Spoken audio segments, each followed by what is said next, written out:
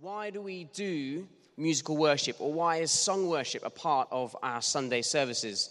And everything within me, for those who don't know, I'm one of the worship pastors here, and everything within me wants to say that all that we do is worship. It's kind of one of my little catchphrases, that it's all worship, the way that we live, act, think, speak, but that's a sermon for another time. But today we're going to think about why do we, as a corporate gathering, why do we as a body of believers sing? And, as I said, I'm one of the worship pastors here, so this is kind of my area, so there's no pressure, right? Nervous laughter from the front, not just me. Right, turn with me in your Bibles. Turn with me to Ephesians 5. Ephesians 5. 18 to 19. And when you're there, maybe keep a finger in it and flip over to Colossians 3:16. We've got two passages this morning. Don't worry, they're short. And they're going to come up on the screen behind. Ephesians 5, it says, "Do not get drunk on wine, which leads to debauchery. Instead, be filled with the Spirit, speaking to another with psalms, hymns, and songs from the Spirit. Sing and make music from your heart to the Lord, always giving thanks to God the Father for everything in the name of our Lord Jesus Christ."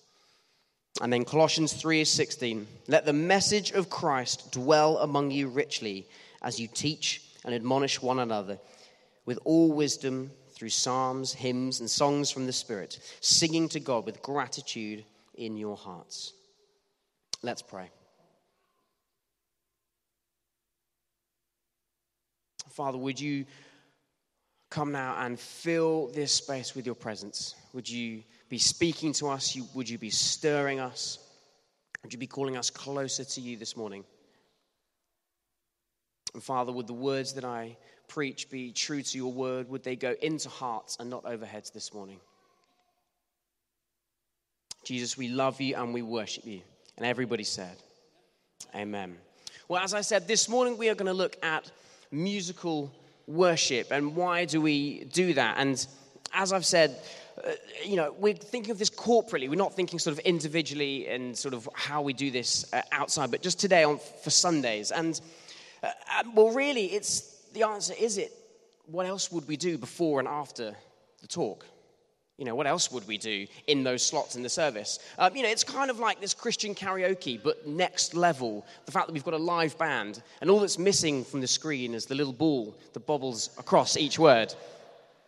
Churches have done it for thousands and thousands of years, so I guess that we should too. Well, musical worship, it can be something that divides opinion, which was certainly the case in the church that I grew up in, particularly between the older and the younger generation. I'm sure some of us have heard some of the arguments, should we have the organ, should it be the band, should it be faster, should it be quieter, and all these kinds of things. But as I did this talk, as I was preparing, I came across a notice that someone who has obviously been a part of all of these discussions, they came up with this notice. It's going to come up on the screen, and this is the answer to the perfect worship service. Are you ready? "After listening carefully over the past several years, we believe that we have finally determined what those who attend our church really want in music. Following are items that come up most frequently whenever the topic is discussed." Are you ready? "More fast songs in the opening praise and more slow songs in the opening praise time. More of those wonderful, lovely old hymns and less of those stupid, dead old hymns. A longer and shorter time of praise at the beginning of the service and a shorter and longer time at the end. Songs that flow quickly into each other and long periods of reflection in between each song. More repetition so that songs can be learned and meditated upon while singing, but less repetition because it gets boring singing the same thing over and over. More of those lovely arrangements with extra instruments and less of those showy arrangements with all those instruments. To sing good old songs more often. To stop singing the same old songs. Songs to be sung in higher and lower keys. The band to play in the middle of the platform, but also behind the plants where they can't be seen and won't be a distraction. Louder, softer, faster, slower, more often, and not at all. Can I get an amen? Who doesn't want to be a part of that church? And, it's all a bit tongue-in-cheek, but actually this is something that it's not new. This hasn't been discovered within the last few years. This has been going on for generations. A chap called Peter Radford noted this down in his work, Revitalizing Your Worship Service. And he looked back at worship through the years, and he wrote this. He said, "A new wave of music had hit the popular scene. A young composer had gone on a streak of writing song after song for 2 years. Though many adored his new music, plenty of people did not. They took issue with one of his most popular songs, calling it man-centered and focused on the human experience. The year was 1707. The composer was Isaac Watts, and the song was When I Survey the Wondrous Cross, arguably one of the greatest hymns ever written, and it still divided opinion. And I think before we go any further, it's right to note that worship is far bigger than our personal preference. Sure, we have our likes and our dislikes in life, but when it comes to sung worship, surely there should only be one preference, and that it's about God. Amen?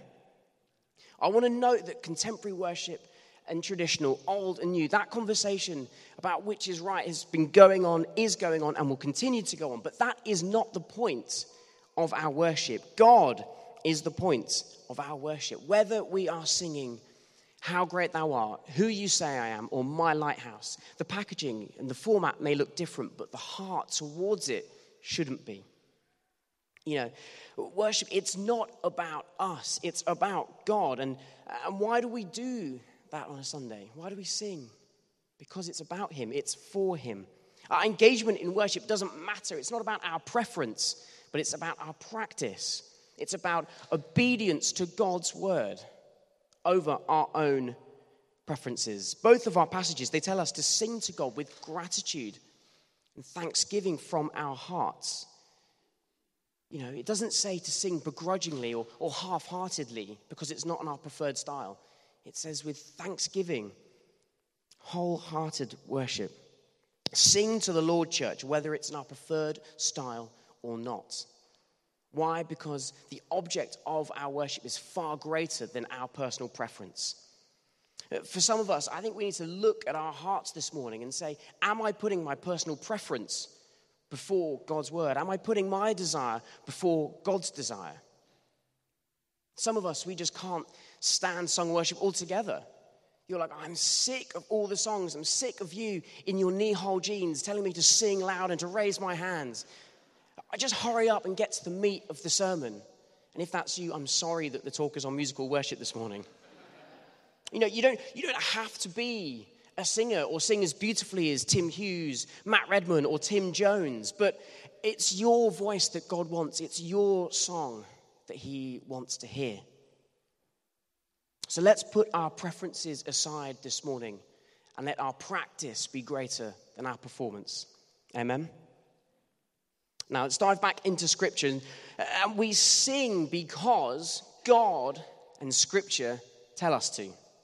We sing so that we obey the word of God. Both of our passages have a very clear command at the end. I wondered if you spotted it. It says, sing and make music from your hearts to the Lord, and sing to God with gratitude in your hearts. This isn't some sort of revelatory command. This is something that God has commanded of his people since the beginning of time. All throughout Scripture, we see God's people are a singing people.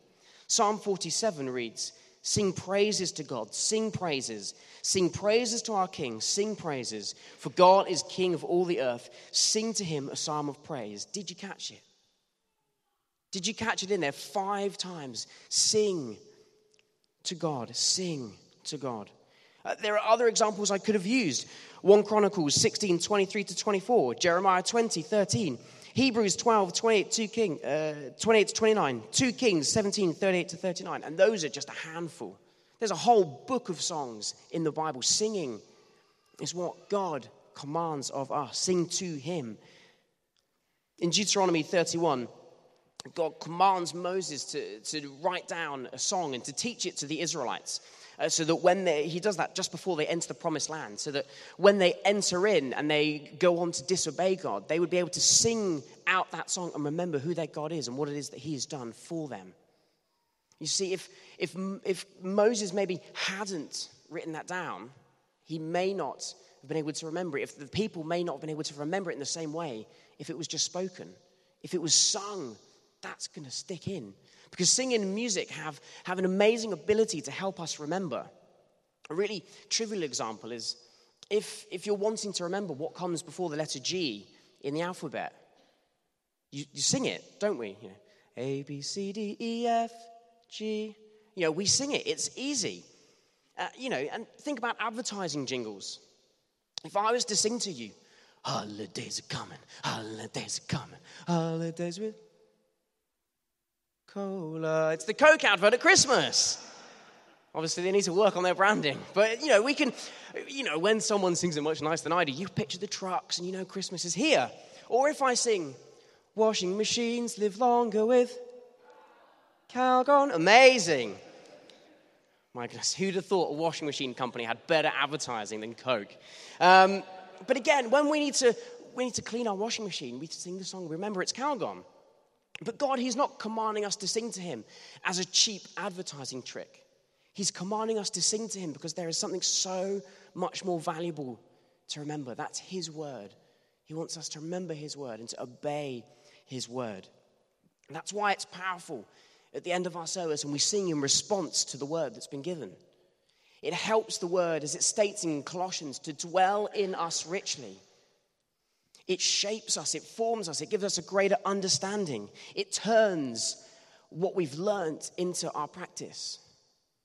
See, musical worship helps to connect the head and the heart. It takes the doctrine and turns it into devotion. When we hear and read the word, that's the head bit. And then when we sing it out, when we obey the word, that's the heart. The doctrine and the teaching is being fueled into our devotion, into our songs of praise. God is dwelling in us richly. And if we are just hearers of the word and not doers, is the word dwelling richly in us at all? Is it shaping us? Is it forming us? We sing to obey God's word as he commands us to. But you'll also notice that both passages, they specify who we're to sing to, and that's to God. And, if we're not worshiping God, if God isn't at the center of our worship, then who is? It's like if you take the Christ out of Christian, you're just left with Ian, and who's he? Okay? But I want to pose a counter question. How could we not worship God? How could we not worship Jesus? God who created the world and everything in it, who, if we didn't sing, the very rocks beneath our feet would cry out in praise instead of us. A God who splits the seas, who topples nations, delivers nations, who breathes upon dry bones and sees them rise. How could we not worship our God? We worship someone, church, who in his majesty of heaven came down to earth to be a man. And a man who walked this earth, who healed the sick, who cast out demons, who delivered people. A man who took the marginalized of society and brought them in. A man who showed us how to live, how to act, but more importantly, how to love. A man who knew no sin, who became sin, died on the cross that we may walk free. And not just a man, but a God-man. This man is Jesus, a man who is the object of our worship. He is the only one deserving of praise. Why do we do what we do on a Sunday? Because he is worthy. Amen? Think of our worship as having a vertical perspective. Okay? We're singing songs to God, about God. And the songs that we use here on Sundays, they're full of words that say you or your, or they're aspects of God and what he's done for us and all of his deeds. Take the song Great Things as an example. The chorus goes like this. O hero of heaven, you conquer the grave. You free every captive. You break every chain. O God, you have done great things. We dance in your freedom, awakened to life. O Jesus, our Savior, your name lifted high. O God, you have done great things. You see, it's all praise about who God is and what he's done. It's this vertical language that we're using to Jesus, to God, about God. But there's also this other side of the vertical language as well, which is sort of songs with I and me, and they can be sort of devotion and encounter-based songs. And that's our perspective to God. It's about our relationship to him. Just as you might have between a parent and a child. And aptly so, the next example is good, good father. You're a good, good father. It's who you are, who you are, who you are. And I'm loved by you. It's who I am, it's who I am, it's who I am. You see, both aspects of the vertical language are there. We're saying, God, this is who you are. But this is also who I am in relation to you. It's a song of devotion. It puts us in our place with God as we sing to him. And the comforting thing is that God doesn't just command us to sing, but he actually equips us to sing as well. He equips us. He gives us what we need to sing. Our Ephesians passage says we are to be filled with the Spirit. And it's from that place that we are equipped to worship him. And, we kind of need the Spirit to sing spiritual songs. Amen? If you've been around for a while, you've probably noticed that there are moments where the worship leader is singing something that doesn't quite match what's on the screen. And that's because in that moment, the Spirit is stirring within the worship leader and is birthing out a new spiritual song. And, it's not that the words that we're singing, the words from Hillsong and Bethel, it's not that they're, rubbish, but it's just there's something beautiful about what God is doing and is stirring that moment, that spiritual song. And I can appreciate that it's weird when we stand at the front and we're like, come on, church, sing out your song. Sing out your song. It sounds so beautiful, but actually it's weird. If you think about the first time I did it, it was hard. It's difficult to put my own words into practice. But, hopefully this will help. For example, if I wanted to tell my wife, Jen, how much I loved her, I could wait until her birthday or Christmas, anniversary or Valentine's Day, and I could buy her a card. I could go to the store and I could buy one that says, I love you, with like a bear on it. And then in the inside, I could write, to Jen Bear, which is what I call her. And then it could have in the middle the hallmark message that's the kind of, I love you, in love, something like that. And then I could write Ben. And then, if I'm not cold-hearted, I'd put a kiss at the bottom, But, I could give that to Jen and she would get the message. Twice it says I love you, and then I've personalized it and a kiss. She would get the message that I love her. And that's great, and Jen will love that. But wouldn't it be so much more? It kind of means so much more to her if I was to say, Jen, I love you. I might want to make her a card or to her face and say, I love you. You are so kind. You are so compassionate. The way that you look after our son, the way that you are so passionate in the work that you do, the fact that you sent me 6 donuts this week to work, which really happens. That you really love me and I felt so blessed. Thank you so much. I love you. It's not that the card was wrong. It was great. It really helped me to give a direction to my worship. But doing it in my own words, that's so much more valuable. These spiritual songs is what God wants to birth within us this morning. He wants to birth that in us this morning. But the surprise, here it comes, is that we don't just do vertical worship. God, yes, he is the focus of our worship, but we can also worship on a horizontal level. We can sing horizontally. And both passages, they speak about this. They say, sing to each other psalms, hymns, and spiritual songs. But what does that look like? What does it look like in practice? Well, when we're singing about God to each other, we're doing so to encourage one another. Take the song, I Come to the Altar, as an example. The opening lines are you hurting and broken within? Are you overwhelmed by the weight of your sin? Jesus is calling. Have you come to the end of yourself? Do you thirst from a drink from the well? Jesus is calling. Do you see the direction there? It's as if you're singing to the person right next to you in your pew. We're saying, are you hurting? Are you broken this morning? Jesus is calling you. Do you need forgiveness? Jesus is calling you. We're singing to encourage one another.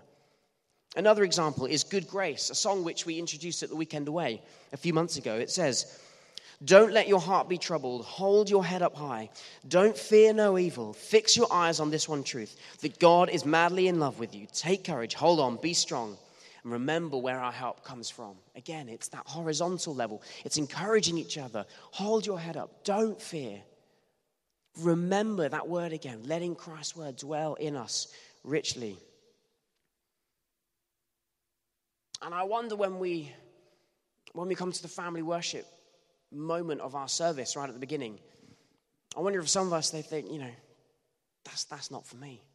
That's for the kids. But I want to encourage you, it is. Because what we're doing in that moment is we're encouraging our children. We're encouraging each other to experience joy within our worship. We are modeling to our children what it looks like to worship Jesus. Yes, the package is different, but the words are the same. The heart is the same. It's to God, for God. That time is for everyone. That's why it's called family worship, the family of believers. We do that together. We need both directions within our sung worship, both the vertical and the horizontal. And I just wonder if the band would like to come and join me. And I wonder this morning if the question we need to ask ourselves is, where is our heart this morning? What's our posture when it comes to sung worship? Maybe you struggle to sing those vertical songs, those songs about God, to God, because of a past hurt, because of some current circumstantial situation. Or maybe, I don't know if this is a word for someone, but when I mentioned good Father, maybe some of us struggle to sing that word because we've had a bad experience with our earthly father, and picturing God as Father is difficult. Maybe we approach worship and we think, this is the time to get my fix. It's my time with God. And the thought of singing horizontally to encourage one another, well, they're just getting in the way of my time. This is my moment in my week. The kids have been screaming. I've lost my, this is my moment. I don't want to encourage each other in singing. Or maybe we just love worship so much. We love that personal moment so much that actually we turn it all about ourselves. I want God to do something for me. This is my moment. Maybe we think we can't just jump straight in when the band plays. We've got to give it a few songs to warm up. Well, I need to feel the fuzzies before I can really do business with God. What is your heart posture this morning? Is it open to God to sing his praises? Is it open and receptive to the Spirit being filled by the Spirit and let it fuel our songs? Is it closed because there's just some struggle within that we need to take to Jesus?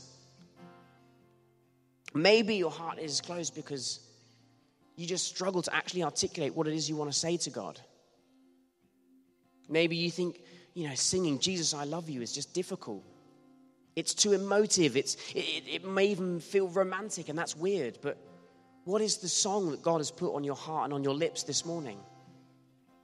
It can feel weird to step out, but I want to encourage you.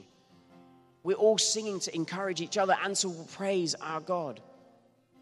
What's the song of thanksgiving, of love, of freedom that God has put on your heart and your lips this morning? And if any of those, you'll have to excuse the pun, if any of those strike a chord with you, we'd love to pray for you. We would love for God to come and soften our hearts. We all need that. If you recognize that, yes, I need to come before God this morning and say, Lord, change my heart. Let your word dwell in me. I want to be filled with the Spirit. If that's you, why don't you come? Let's all stand. But if that's you, why don't you just come forward now? If you're just saying, this morning I need my heart to be softened.